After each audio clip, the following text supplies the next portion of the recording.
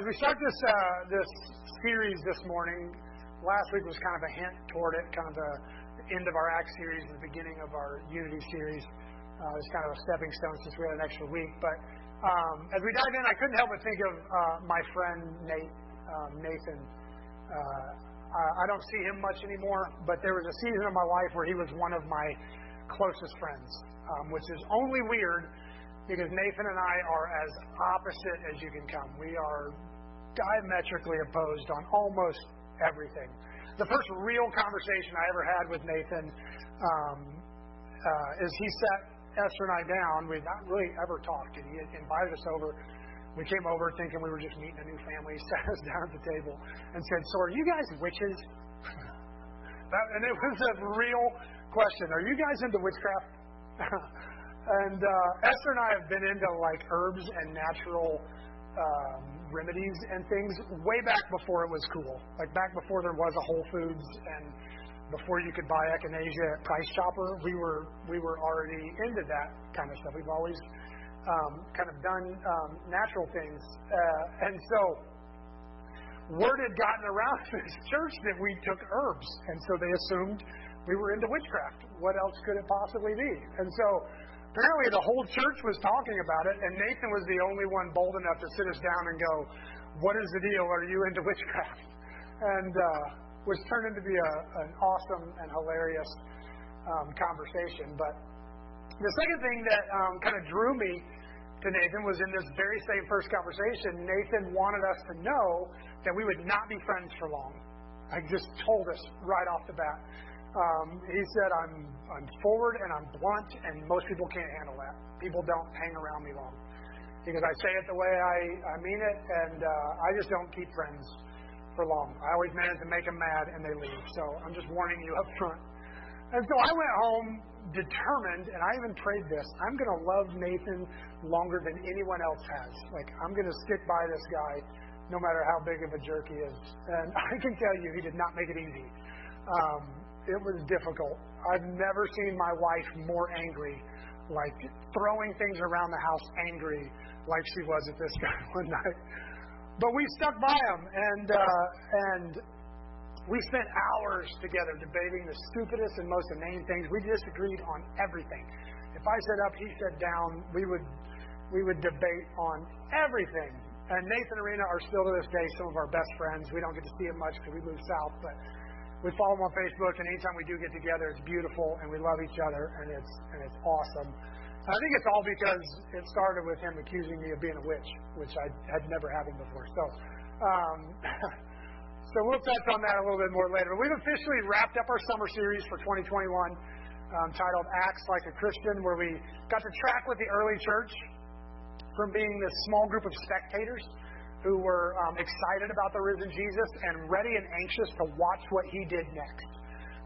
Really not participants, but excited spectators. And we got to watch them move to being full participants in the advancement of the kingdom of God.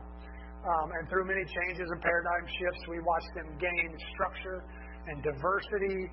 And all the way, we followed all the way to chapter 15, which serves as kind of the roots of the Gentile church. We talked about this for the last 2 weeks, and left this kind of Gentile-based church rooted and primed and ready for all the numerous changes and adaptations that eventually led to Open Table Community Church, where we are right now. On top of this, last week, in kind of a bonus week on Acts, we looked at the way the early church weathered a major theological conflict and maintained unity.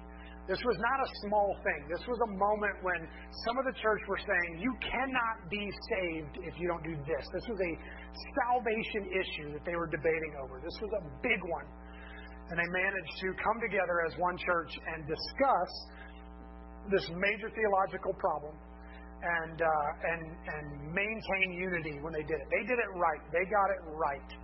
And then they managed to pull off something that their church has not done well since. We've not been great at that since Acts 15. And so, having looked at a church that did it right, today we're going to go the other direction. We're going to look at a church that got it wrong. and that didn't do so good. This morning we're going to actually do kind of a survey-style look over the entire book of 1 Corinthians. I'm going to cover a lot of Scripture, and we're going to have to kind of bounce from chapter to chapter and move a little bit fast. And I really don't have time to dig into any of these topics. I would love to do. But I do want to look at the way Paul's desire for real unity informs and underlies this entire letter that he sends to this church. So we're going to dive right in. Right after some opening greetings, Paul kind of dives into his main issue with this church. He says, I appeal to you, dear brothers and sisters, by the authority of our Lord Jesus Christ, to live in harmony with each other. Let there be no divisions in the church. Rather be of one mind, united in thought and purpose. For some members of Chloe's house have told me about your quarrels. Dear brothers and sisters, some of you are saying, I'm a follower of Paul. Others are saying, I'm a follower of Apollos. Or I follow Peter. Or I follow only Christ. Has Christ been divided into factions? Was I, Paul, crucified for you? Were any of you baptized in the name of Paul? Of course not. So Paul's very first complaint is about the way that they're beginning to divide up into factions and sects, different groups. And though I don't have time to read the entire book, I do recommend that you go home and do that. And we have such a tendency to divide books up into chapters and sections and verses that we rarely read a letter in its entirety like one thesis, which is the way it would have been written. It would have been written as a letter and held together way more than we generally hold them together. We have a tendency to break them up. So I recommend going home and reading 1 Corinthians. If you're looking for something to read this week, read 1 Corinthians and keep unity in mind. And see what happens as you read the book, assuming that's Paul's kind of primary thesis in this book. See what the book says to you. But after coming right out and telling the church the thing that he's been hearing about them and why it is clearly wrong, it feels for a second like Paul shifts gears. He says, the message of the cross is foolishness to those who are headed for destruction, but we who are being saved is the very power of God. And this launches Paul into one of the most theological and often quoted sections of Scripture, where he makes an argument for the power of the simple message of the gospel and how he came to Corinth preaching Christ and him crucified and nothing else. He didn't come with big fancy philosophical arguments. He came preaching Christ crucified. And it's easy to think that Paul has shifted gears away from this kind of minor behavioral annoyance called division and gotten into the real theological meat of the letter. Now he's really talking about the gospel. As we dive into chapter 2, this idea kind of holds for a second. Paul tells the Corinthians that he has been talking with more mature believers, and he's able to go deep with them. He's able to talk about meat. He used the metaphor of meat and milk. He's like, I'm able to talk about the deeper things of God with more mature people, the mysterious things of God. And again, as you sink into kind of the theological realities in chapter 2, go read them. They're deep. It's some deeper stuff.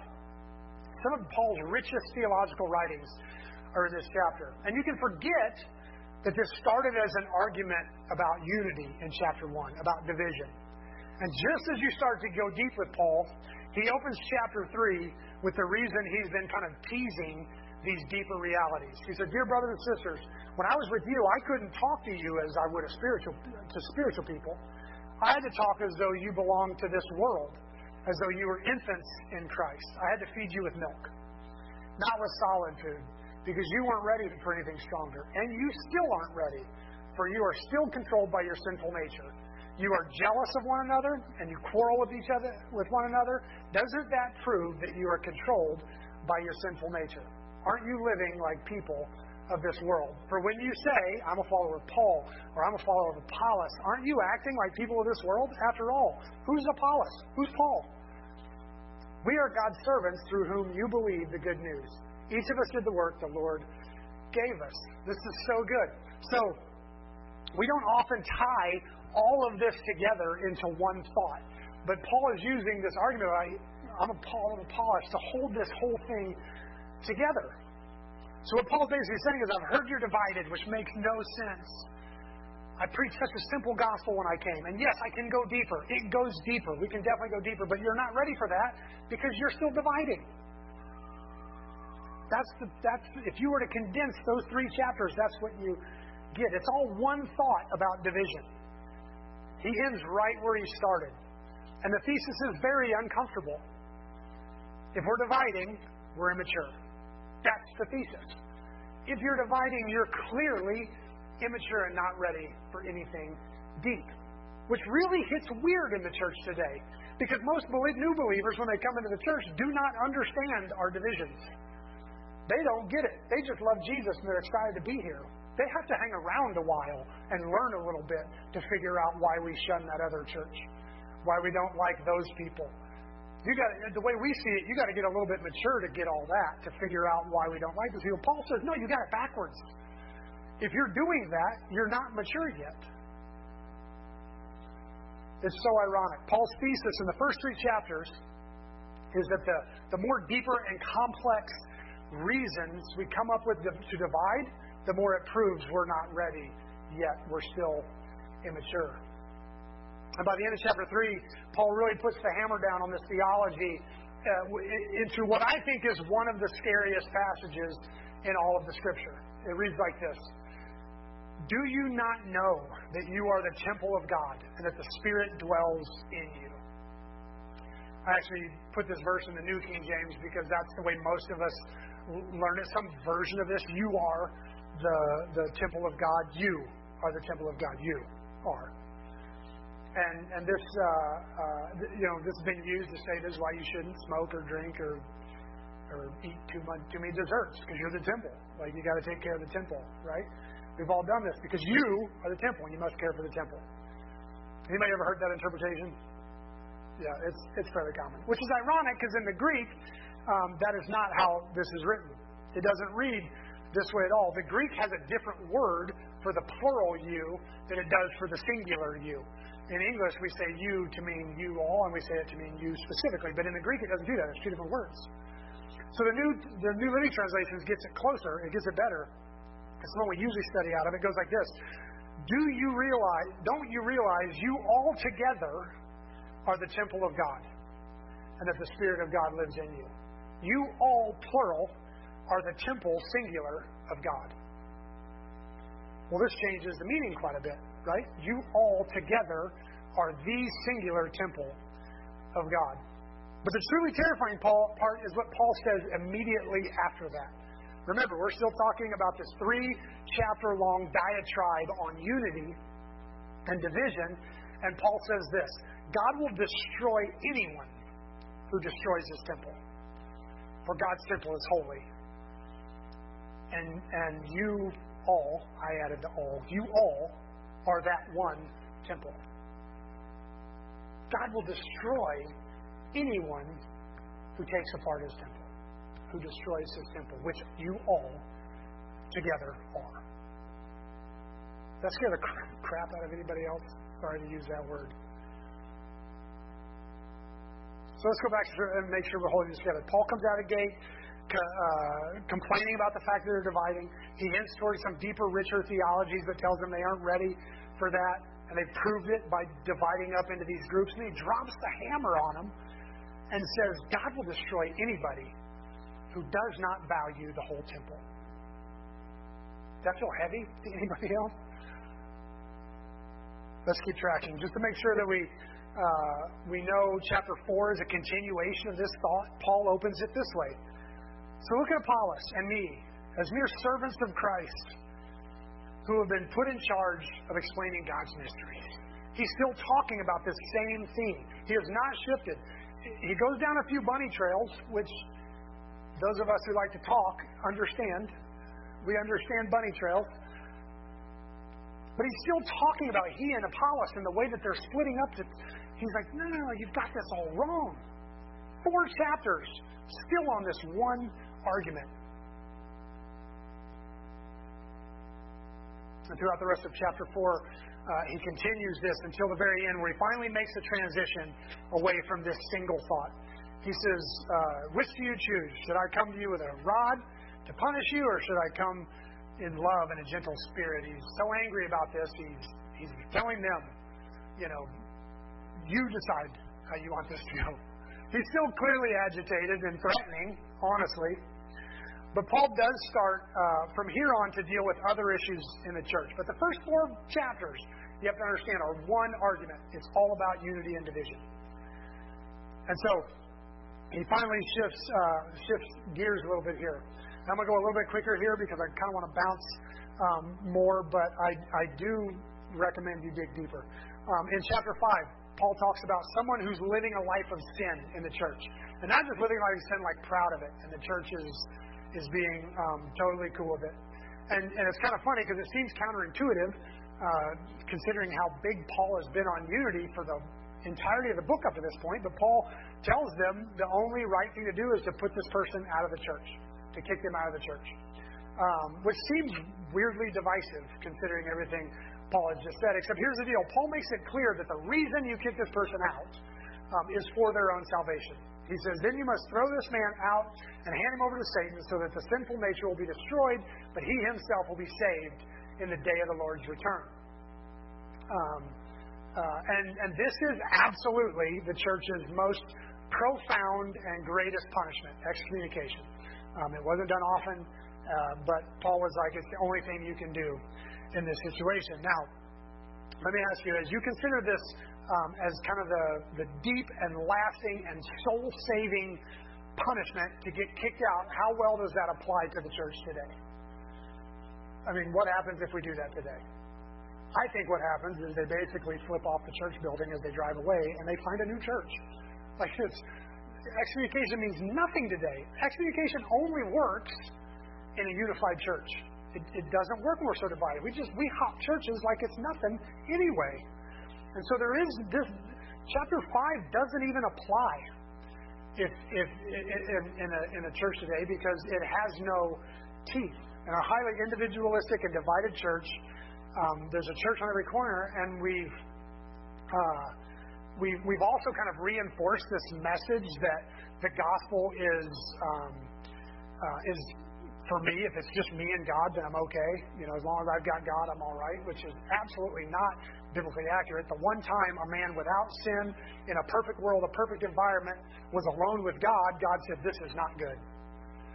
You cannot just have you and God and be okay. That is not the way we were created. God looked at that situation once. He goes, "It is not good for man to be alone. He needs people." So you simply cannot have chapter 5 if you don't have unity. Incidentally, we learn in 2 Corinthians, this is just for fun, 2 Corinthians, they followed through, they kicked this man out, and he repented. And Paul encourages them in 2 Corinthians, let him back in. This was the purpose. This is why we did this. Of course receive him back in. And so Paul's punishment in this situation actually worked for this guy's life. So in chapter 6, he moves on, and he's shocked to learn that the Corinthians are suing each other, that they're actually dividing over grievances to the point that they're going to secular court. And he's like, he doesn't understand this. Why wouldn't you just go to the elders of the church? Why on earth would you be so divided that you could go out and sue one another? Paul's actual theological advice is, wouldn't it be better just to suffer loss and take the hit rather than divide with someone? His argument should be that you feel so connected as brothers and sisters that the idea of winning at the expense of someone else shouldn't even exist because you're one. You're the same. Chapter 7, he takes this idea of unity to Christian marriage, and not only does he forbid divorce, but he says the married person doesn't even have authority over their own body. They're so unified. They're so one. They don't even have authority. They're not two. They're one. Incidentally, early in my marriage, I thought that would be one of those awesome verses to fill up my wife in the bedroom. And I was proud of myself. And she was like, yeah, well, I want that body that I have authority over to go take out the trash and do some dishes. And so that backfired on me real fast. In chapter 8, Paul deals with eating meat that's been offered up to an idol in a Roman marketplace. It was totally common before you would sell meat to do a perfunctory offering to an idol. And they were curious as to whether this was okay or not. If you remember, this is one of the issues they dealt with in the letter from Acts chapter 15. But after going to great lengths about how two different Christians can have differing convictions on whether or not something is sin or not, and both be right, he adds this: but you must be careful so that your freedom does not cause others with a weaker conscience to stumble. Even in telling us to obey our own consciences, Paul warns that you're still responsible for the people around you. Their spiritual well-being is still on you because you're one.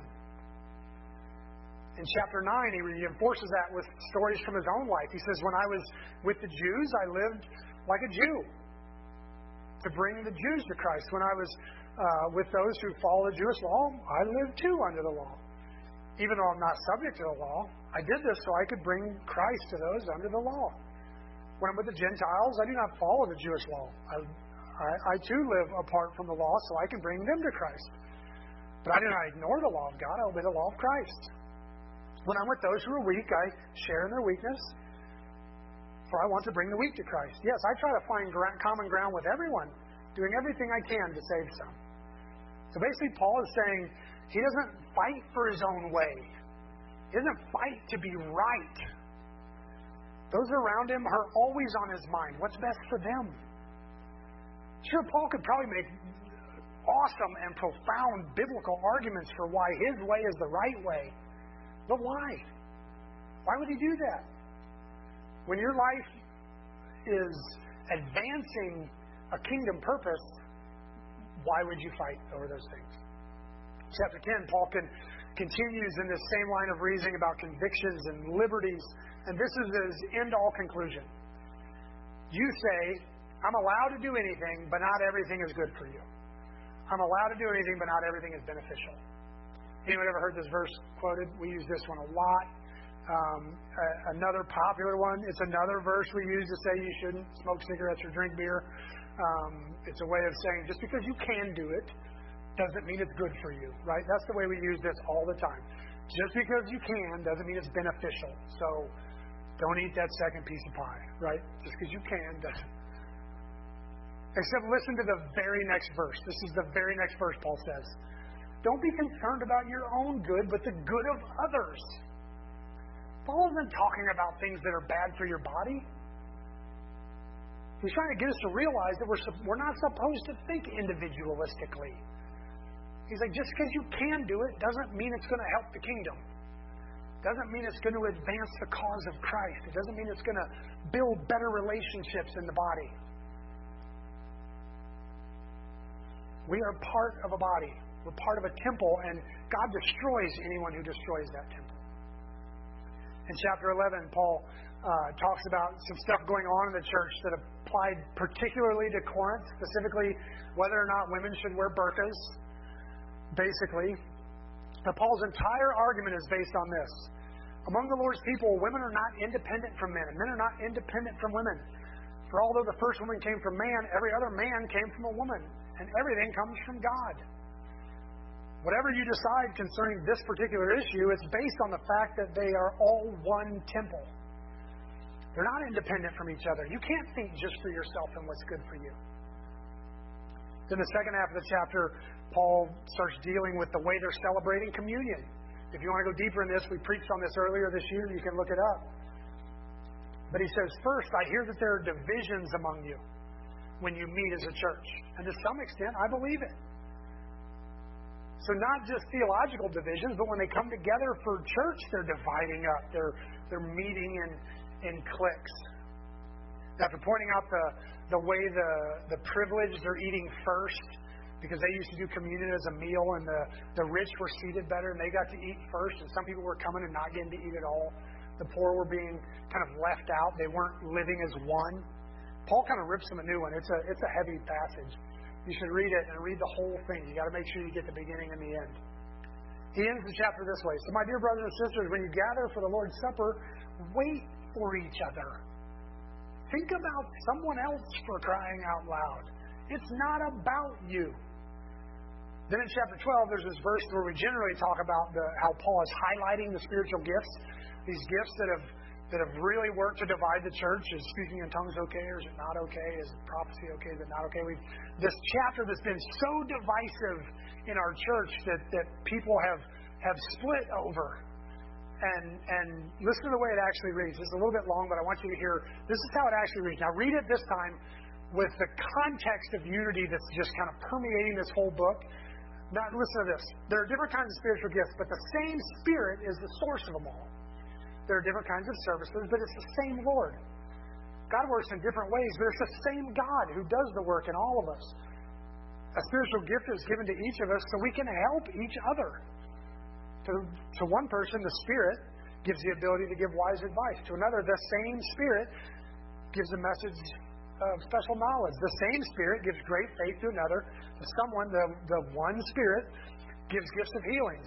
He gives another the power to perform miracles. To another, prophecy. He gives someone else the ability to discern whether a message is from the Spirit of God or from another spirit. So another person is given the ability to speak in unknown languages, while another is given the ability to interpret what he said. It is the one and only Spirit who distributes this gift. He alone decides which gift each person should have. This passage, when taken in context, is barely about the gifts. This is about the one Spirit, the oneness that connects all of us. Paul's point seems to be that we are all connected by the same Spirit and can't be divided. And then Paul dives into one of the most beautiful metaphors of the church. He likens us to a body with all different parts. To drive home his purpose for calling this metaphor, he says this: yes, there are many parts, but only one body. The eye can never say to the hand, I don't need you. The head can't say to the feet, I don't need you. But don't we do that every day in the church? We look at another church and we judge the way that they've been gifted or used or moving. We're like, I don't need you. Like, I don't like that part of the body. I don't need you. And how different does this make the beautiful love chapter in chapter 13? Love is patient and kind. It's not jealous or boastful or proud or rude. It does not demand its own way. Taken in the context of the whole book, it's so much richer and more beautiful. And still on the subject of spiritual gifts and kind of the preeminence of love in a unified church, Paul gets more specific in chapter 14 about the use of gifts in a real meeting.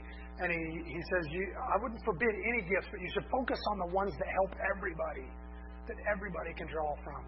Specifically, he says, I'd rather see somebody prophesying to the whole church, speaking the truths of God to the whole church, rather than speaking in tongues, because everybody can be blessed. He doesn't forbid any gifts, but he's like, why wouldn't we focus on the ones that everybody can take advantage of?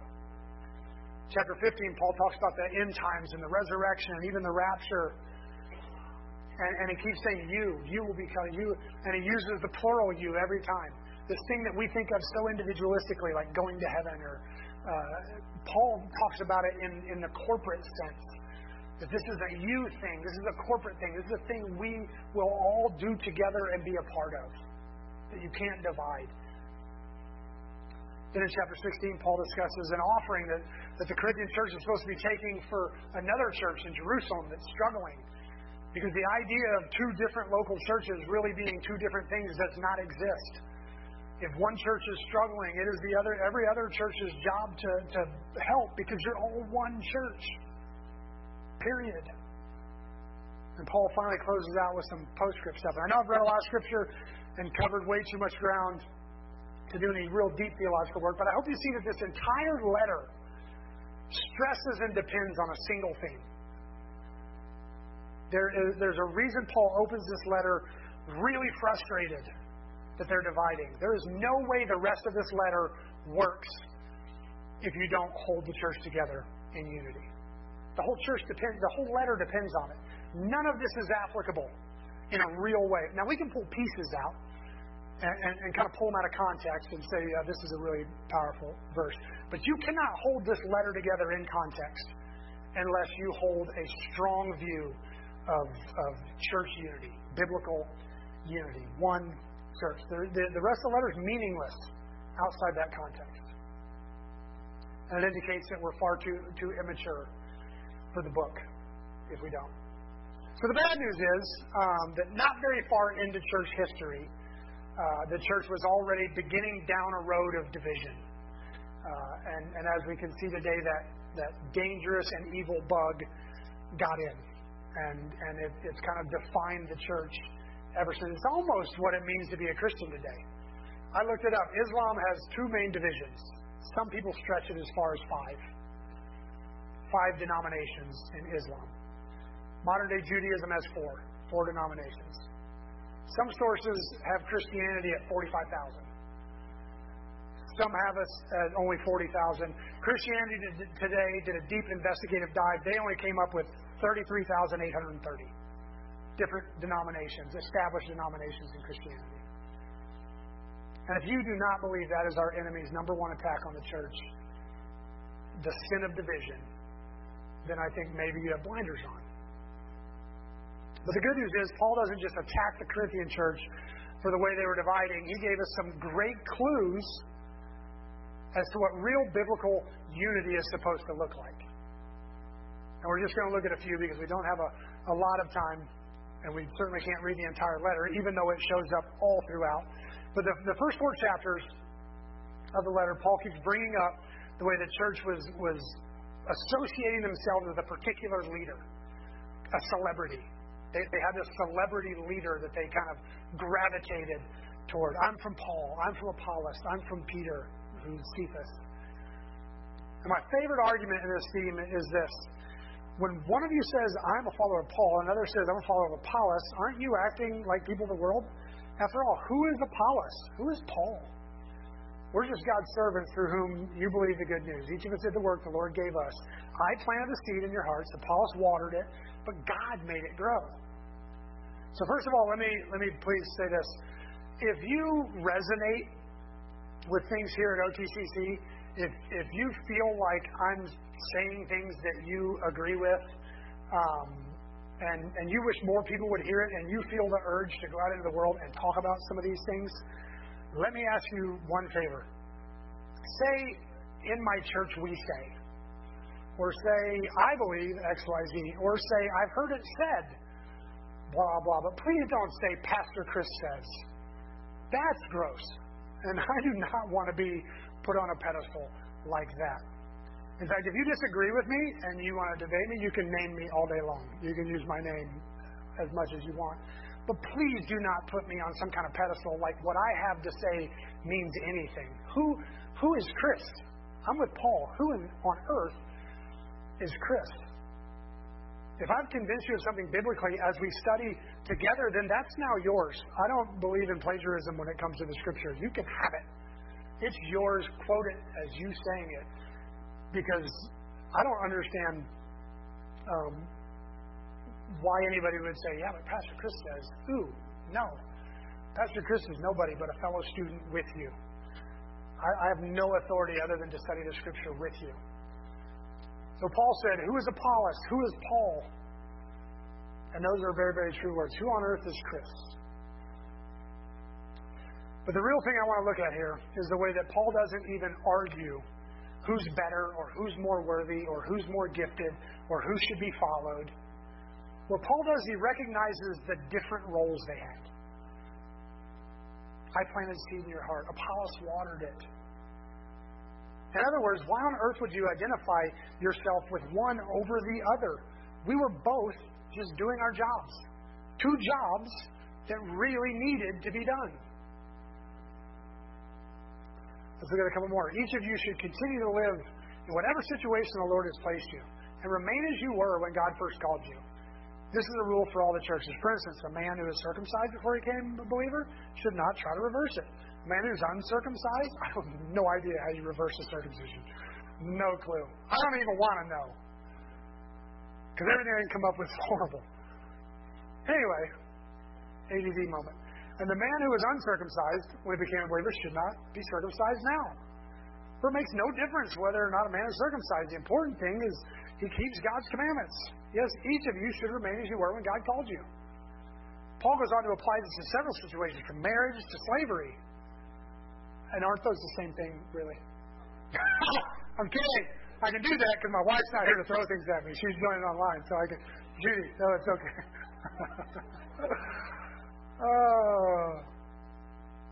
But honestly, how many of you have ever been to a church where you feel like the immediate pressure to fit in? When it takes you about 3 seconds to look around the room and go, oh, okay, this is one of those churches. I know how to act here. I know exactly who to be if I want to be accepted here. Paul's advice seems to be, stay you. And we're not talking about sin. Of course, the Holy Spirit's going to work on sin issues. That's the Holy Spirit's job in you. But you don't walk in and go, oh, I have to act a certain way to be here. Paul's like, no. Stay who you are. Who you are is important. Who you are when God saves you, those gifts, those talents, the skill set, that personality is important. Hang on to that. Be you. Don't conform to a mold.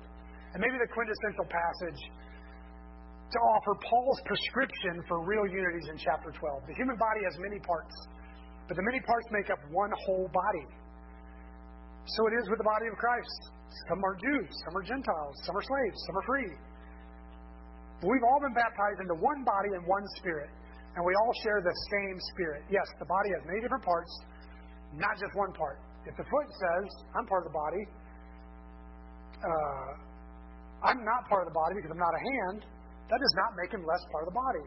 And if the ear says, I'm not part of the body because I'm not an eye, would you make it any less part of the body? If the whole body were an eye, how would you hear? If the whole body were an ear, how would you smell anything? But the body has many parts, and God has put each part just where He wants it. How strange a body would be if it was only one part. Yes, there are many parts, but only one body. The eye can never say to the hand, I don't need you. The head can never say to the feet, I don't need you. In fact, some parts of the body that seem weakest and least important are actually the most necessary. And the parts that we regard with less honor and those that are clothed with the greatest care. So we carefully protect those parts that should not be seen, while the more honorable parts do not require the special care. So God has put the body together such that extra honor and care are given to these parts that have less dignity. This makes for harmony among the members, so that all the members can care for each other. If one part suffers, all the parts suffer with it. And if one part is honored, all the parts are glad. All of you together are Christ's body, and each of you is a part of it. This doesn't even need commentary. That's about as plain as you can put it. The only way to grasp unity is through diversity. That's Paul's main point here. The only way to stay unified is to understand you're different, and that is a net gain. Which sounds cool on a t-shirt, unity through diversity. That makes a great t-shirt. But I feel like we need to bring it into the real world, or it's going to stay stuck in abstraction. So let's start with this. The more variety that exists, the more likely we're part of the whole body.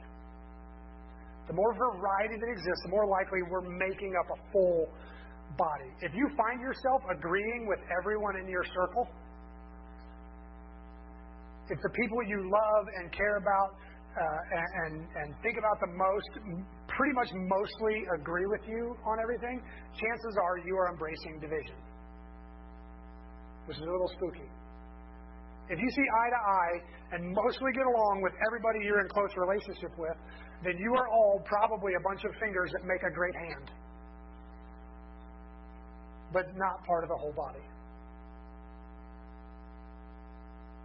Especially if you're pretending like the liver is an enemy, because it doesn't act like a finger. Second, the kingdom of God is not advanced properly without that church over there, or those people over there, or that denomination over there that you disagree with. The church cannot function properly without them. If you're a kidney, and you're a great kidney, and you're doing everything a kidney is supposed to do, and you're functioning perfectly as a kidney, you can do your job, it seems, without a foot. Who needs a foot to be a kidney? Until you need something to carry the body over to the faucet so you can drink water, so you can keep working as a kidney. A kidney sitting here and completely immobile doesn't get to be a kidney for long. It needs the mobility given by the rest of the body to function properly. It may not feel like you need that church over there, but you need that church over there. The kingdom of God cannot function properly without all of its parts. Anybody else getting uncomfortable? And finally, let me throw this in. many of the functions of the body require opposite pressures. Only one leg makes mobility difficult. And it's just hopping. What you wind up with. In fact, if you have two legs, but they function exactly the same, they work exactly the same as each other, you're still hopping. What it takes is two legs working against each other to walk, to move properly. One leg has to be contracting while the other one is extending, and vice versa. And they have to move almost exactly the opposite of one another in order for the body to function properly. The brain has two hemispheres which don't get along with each other hardly at all, and it requires both to be a fully functioning brain. Depth perception happens because we have two eyes that see differently. We can hear the direction things come from because we have two ears that function independently of each other, going two different directions. A lot of times for the body to work right, things have to pull against each other just right. In fact, I think when you look at the history of our country, this is clear.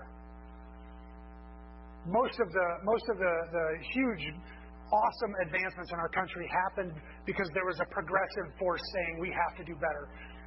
Ending slavery, women's rights to vote, labor protection. This was believers who wanted to progress and see society do better and advance. At the same time, the conservative force in our country is responsible for maintaining any roots and moral anchor our nation has had, from fighting filth on television to preaching the sanctity of human marriage and protecting the unborn. If we didn't have a conserving force pulling back the reins, do a deep dive on the 70s. Holy moly. If the conserving force didn't rein things in, who knows where we wind up? If we don't have a progressive force pushing us to do better and change and think about other people, where would our country be? And if we don't have a conserving force, where would our country be? We need both pressures. And that makes a lot of us really, really uncomfortable. Two forces pulling against each other allows our country to move forward and advance without abandoning our roots, but without staying stuck right where we are. And that hurts to admit, honestly. But we need both forces pulling against each other. It's no different in the church. So not only do we need variety, we need every part, even the ones that it doesn't seem like we need. But it's really important that some of us are opposite of each other. And all this is why this is such an important message right now. Our world claims to be advancing unity and acceptance and tolerance, while cancel culture becomes the most prominent force on both sides of the debate. We silence the other side, and we call it inclusion. And that is what's happening in the world right now. And the church has to stand against it. Or, in the church, what we do is we just split into another church or another denomination, and since that little group is getting along with itself, we call it unity, while silencing all of the other debates. We call it one body. And I can go on and on, but the important thing is real unity, which every theological and practical truth in 1 Corinthians depends on. Real unity. Real unity is found in embracing our deep and real diversity. So how do we respond to this?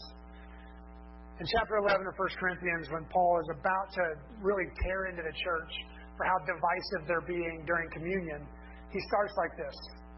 But in the following instructions, I cannot praise you, for it sounds as if more harm than good is done when you meet together. First, I hear there are divisions among you when you meet as a church. And to some extent, I believe it. But of course, there must be divisions among you so that you can have God's approval, so that God's approval will be recognized. Basically, it sounds like Paul is saying, I'm really angry to hear that there are divisions, but of course there has to be divisions. And that can sound confusing. in English, but it's not that way in the Greek. The Greek actually reads like this. First, I hear that there are schisma among you, schisms, when you meet together as a church, and to some extent I believe it. But of course there must be heresies among you, so that God's approval can be recognized. Those are two different Greek words. I don't know why on earth in English we made them both division. That just seems unnecessarily confusing. Not the same word in Greek. I'm angry that there's schisms, but of course there will be heresies. Paul completely understands heresies and in a weird way welcomes them, because the learning process requires that we get it wrong sometimes. That's going to happen. Yes, we are absolutely going to get our theological understandings wrong sometimes. And there's nothing scary about that. But the thing that angers Paul is the schisms, that will divide over it. That we would divide over a heresy. Doesn't that seem weird to say today? Because right now, heresies are the devil. Like that's the only reason to divide, right? Is if somebody has a heresy. If somebody believes something wrong, that's why we divide from them. Paul says, no, heresies have to happen. That's how we learn. We get it wrong until we study and get it right. If you divide every time that happens, what do you wind up with? 33,830 denominations is what you wind up with. This is what unity looks like. It's refusing to divide, even when you disagree and one of you is wrong. One of you is actually wrong. One of you is in heresy. Paul says, no, still not okay to divide. The only way that we do that is to gain that diversity is a net positive. When God made up the universe with His words and He declared each phase of it to be good all by itself. I did this and it was good. He made this and it was good. Then He used His own hands to make a person. And He put that person with no sin and brokenness in a world. God looked at that man and He said, this is not good. You need more. This is wrong. So what God does, He makes Eve. And the interesting thing is He didn't make another Adam. He had the DNA there. He could have just cloned Adam with the same DNA, but He doesn't. Instead, God makes a completely different creature. Very different physically, which is awesome. But also very different mentally and emotionally, which is not always so awesome. But God, to make human existence good, created diversity. And here's what the Bible says about it. So God created human beings, plural, in His own image, singular. The image of God, singular, He created them, plural. Male and female, He created them. If I'm reading that right, it's saying that it takes humanity in all of its complexity and diversity to properly reflect the singular image of God. He made them, plural, in His singular image. And those of us who believe in a triune God, a single God who exists in three distinctive and different persons, Father, Son, and Holy Spirit, it makes perfect sense that no one person could image God. Could image a triune God individualistically. But the core of the message of unity is found in the very nature of God itself. And it has to start and end there. When Jesus prayed for unity, a prayer that we're going to dig into in this series, He prayed, I pray that they will be one just like you and I are one. Our unity is dependent upon and bears the image of the unity of the Trinity. One of the foundational truths of the Trinity is the Father is not the Son is not the Father, the Holy Spirit is not the Father, the Holy Spirit is not the Son, that there is differences and yet one God. I think this is important because I also believe the only way we have any hope of achieving unity is to ever draw closer to the God of unity. When we are scattered all over by theology and practice and liturgy, every single time you try to draw close to one group, you're also pulling further away from another. Like, to try and fix unity by drawing closer to one another never works. Unity can only begin to be possible as we all draw closer to Christ together. Because here's the thing. As you draw closer to the cross, and someone else is drawing closer to the cross, you are also drawing closer to one another. That has to be where it starts. So here's how I'd love to respond to this message. We sang a lot of songs this morning just about the centrality of God and the greatness of God, and to put God front and center. So we're actually going to sing that last song again as we come to the table, because here's the deal. Here's the power of this unity message, is that this life is about that short. That has been brought back to my reality recently again. And then comes eternity, where you get to spend eternity with people that you're spending life shunning.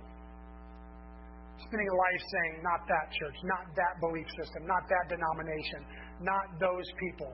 You get to spend eternity with them. This life is that long.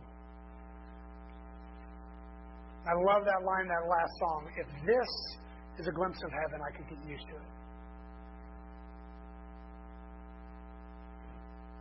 Which bears the question, can you get used to it? So as we sing that song, as we gather around the table, I want you to do two things. First, fix your heart on God's presence.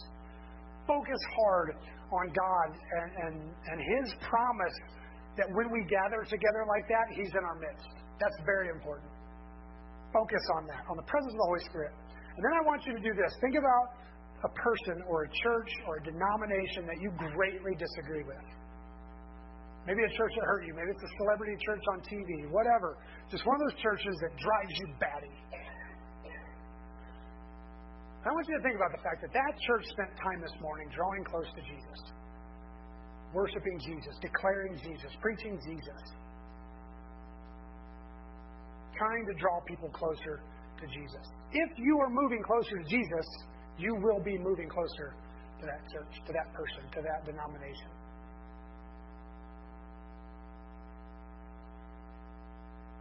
And here's the kicker. In a very genuine way, in your heart, thank God for that church. You don't have to pray for them. You don't have to pray for their advancement. We're not ready to go that deep yet. But thank God that they're there. Because that's your body. Those are your people. Whether we get it or not, whether we agree with it or not, whether we have any clue why they're there or not, God has put them there to declare the cross of Christ. And when we draw close to them, we draw close to Christ. Or when we draw close to Christ, we draw close to them.